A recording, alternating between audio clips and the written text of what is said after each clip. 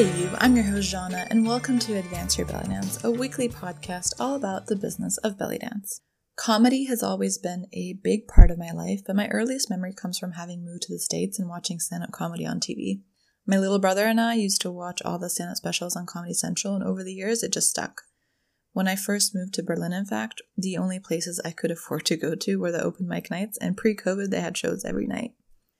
If you're not familiar with Mike Birbiglia, and I strongly recommend you to look him up for the storytelling alone, the way he monologues captures your attention from beginning to end, makes you think, and of course makes you laugh. Calling him a stand-up comedian seems somehow a disservice to someone who can be so vulnerable on stage. There are many comedians I rewatch, but his stories in particular have always stuck with me. He's not particularly outgoing, he's actually more introverted, but you connect with him and appreciate his honesty. His stories can have a darker side to them, but it's to be open, not edgy or trying to gain sympathy. In many interviews, he's talked about his style, and his point remains the same: to talk about issues in a different way and keep the conversation going, all while being himself. Now, dissecting someone's stand-up special may seem like it loses the point altogether. After all, when you try to explain to someone why a joke is funny, it quickly no longer becomes funny. But I couldn't help but notice how many performance tips belly dancers can learn from storytellers like him who also perform on stage. Here are 4 stage tips to take away from comedians like Birbiglia. Number 1, have a theme. Each piece you perform should have a theme, even if it's just for yourself. Mercedes Nieto is a fan of this. She plays with elements like wind, earth, fire, etc., and creates movements to music that to her relate to these elements. Even if you're dancing to an instrumental piece that doesn't have any lyrics, creating a storyline will A, help you put all your moves together more easily, and B, create a flow to your performance. This is obviously easier to do with songs with lyrics, but having a theme allows you to draw from your own life experiences and have a cohesive storyline your audience can follow. Number 2, repetition. Don't feel like you have to show off a new move every 8 count.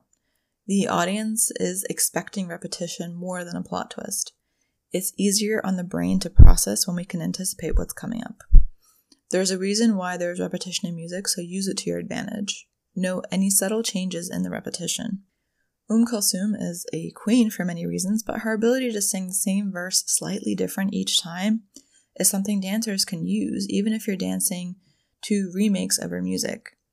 Her music is so revered amongst musicians and singers who love Tarab that the good ones have tried to maintain these small changes in their own versions.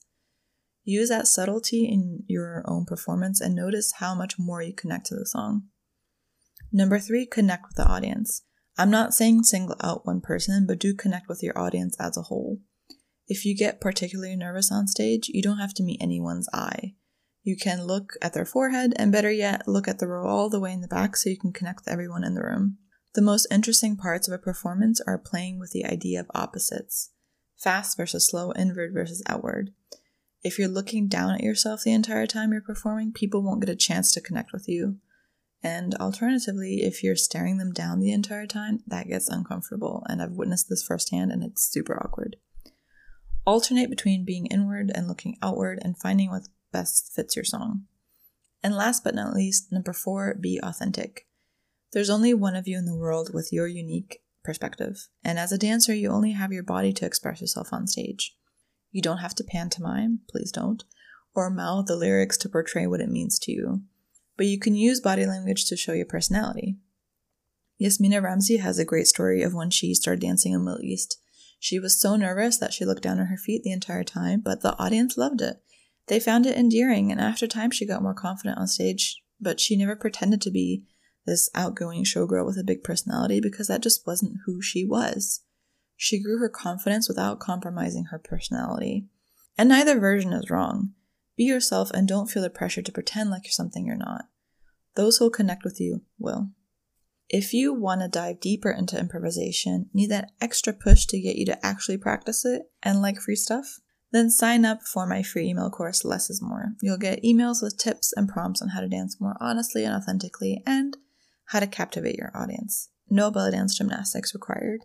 Sign up for Less is More at bit.ly, that's bit.ly/Less is More course, or at Jana, that's jana.dance/less-is-more, or click the link in the episode notes.